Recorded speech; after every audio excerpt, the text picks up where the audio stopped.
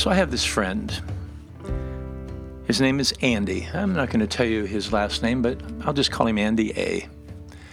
And if there was literally a contest for the most interesting man in the world, I think Andy would be a great competitor. As a matter of fact, I think he'd be in the top 5. He has interest levels that are broad, but not just broad. It goes really, really deep with him. When he begins to talk about something of his interest, I am astounded by the knowledge he has about that particular subject. It's really quite impressive. And as I said, he's in some ways a Renaissance man who has many interests, but all of them he seems to take to the fullest degree of understanding. Now, one of the things that Andy's very interested in, apples. Not just apples, but apple trees.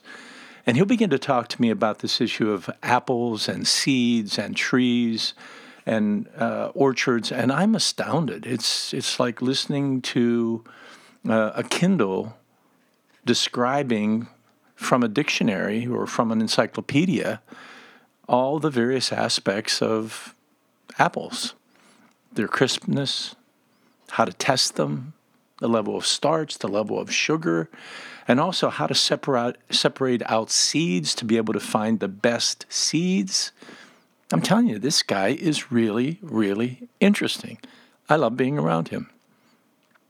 Now, I want you to simply imagine something. I don't have any background knowledge about seeds and apples. I know the apples I like and ones that I don't think are as tasty. But I want to talk about seeds for just a moment. What's going to happen if you would take 2 identical seeds and you take one and you plant it in the rich loam of, say, Washington or Michigan or Pennsylvania, some of the greatest apple-producing states. And you put that seed in that soil. And you take the other seed and you go down into the desert of Arizona and you plant the seed there.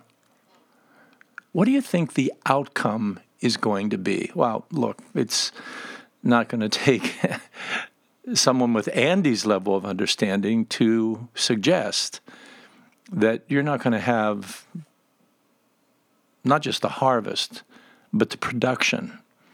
No matter how great the seed is, if you plant it in that sandy soil of Arizona, as opposed to the rich loam of upstate New York. Now, why am I going there? Because I want you to think for just a few moments of seeds as people. People made in the image of God, people that have been instilled with wonder, people that have all kinds of potentialities. Do you think it's possible that where that person ends up being nurtured and rooted can have an impact on their lives? I know you're going to say absolutely, and you're right. It does impact a life. If you take a human being made in the image of God, planted in a community of people that live by the virtues and values of the kingdom, who are nurturing and giving, who see that person, who keep that person safe, who soothe them when they are hurting, and who make sure they know they are secure in their embrace, that life, that seed, if you will, is going to grow into something special.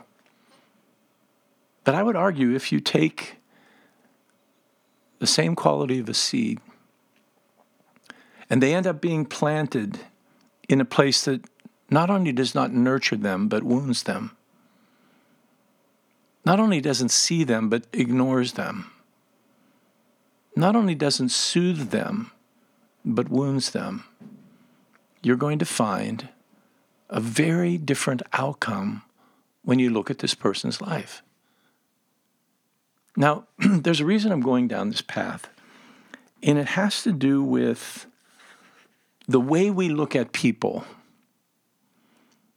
that we do not think, if you will, measure up, or whose lives are in some way compromised. Maybe we would even say they didn't turn out to be productive or moral or ethical people. And I think there can be a tendency for us to begin to judge them. But let's back up 1 minute and ask the question, to what degree are we seeing the result of the context in which they were planted? I think this is an important question. Years ago, I believe it was Kaiser Permanente, this medical group that did a study, and they came up with this little acronym, ACE, Adverse Childhood Experiences. And they were looking at people, adults, who were suffering from physical and psychological, emotional issues, and looking back into their lives to see, if you will, where were they planted? What happened to them when they were children? Did they have adverse childhood experiences that had a profound effect on the way they were nurtured, the way they were developed, the way they move forward into life? Now, there's several responses that we can make to this thought. One is it may give us understanding as to some of the dynamics of how we turned out the way we did, whether it's strength or weakness, gifting, or in some ways, debilities. You see, there's a relationship between those things. And I know that for many of us, we immediately take the responsibility of that and we put it back on ourselves. And it is our responsibility, but it isn't necessarily our fault, because where we ended up being nurtured or not, encouraged or not, protected or not, seen or not, can greatly impact, if you will, the fruit of our lives. There are some people that they're trying to be raised up in the Arizona desert, while others, they were planted in a rich loam in their home and in their community. Now, this should help us understand ourselves, but it should also help us understand the people we see, the people around us, and maybe, just maybe, have a deeper level of compassion, but also a willingness to do a little bit of investing. Now, I'm going to read to you a parable that our Lord Jesus told, and it's found in chapter 13 of the book of Luke. And he said this: "A man had a fig tree growing in his vineyard, and he went to look for fruit on it, but he didn't find any. So he said to the man who took care of the vineyard, 'For 3 years now I've been coming to look for fruit on this fig tree and haven't found any. Cut it down. Why should it use up the soil?' 'Sir,' the man replied, 'leave it alone for 1 more year. I'll dig around it. I'll fertilize it. Let's inspect it then. If it bears fruit, great. If not, well, then I'll cut it down.'" You see, this is a parable that Jesus is telling that has a lot to do with the whole idea of being planted in the right place, and that even a great seed planted in the wrong place might not produce what we think it should. And in the parable, Jesus says there needs to be somebody that's willing to say, I'm going to spend a little extra time in that, if you will, unproductive fig tree. Or let's say it, for that wounded, broken person. I want to see if there's ways I can nurture them. I can help them. I can encourage them. I can provide for them, if you will, the nutrients that they need to have a better shot at life. Are you hearing what I'm saying? That it goes up way short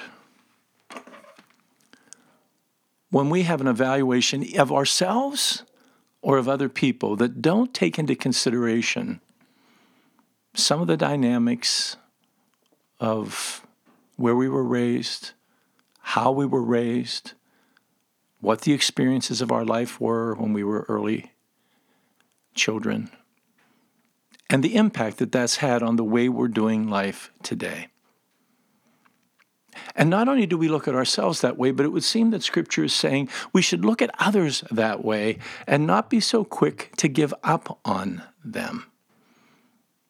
Pray for them. Befriend them. Look for ways to see them, to help them feel safe, valued, secure.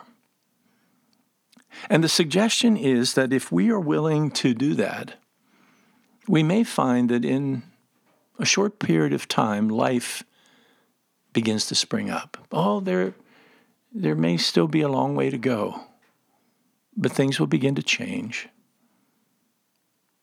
There'll be a new vitality, if you will, to the life, a new fruitfulness to the life.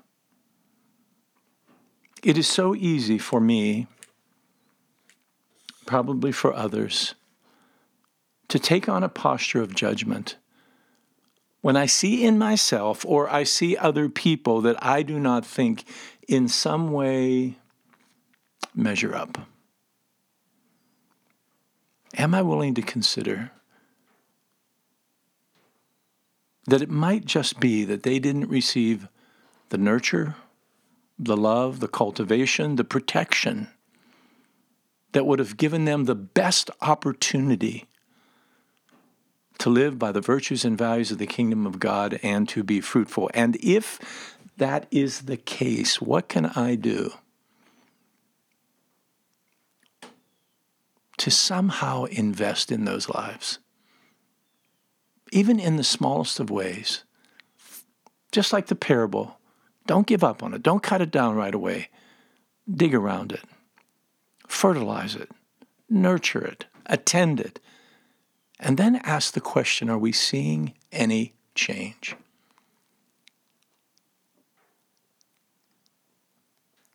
Who are you cultivating? Maybe that's an important question for me to ask myself. Who am I cultivating? Who am I helping? Remember, our Lord, He has a heart for the lost and a heart for the broken.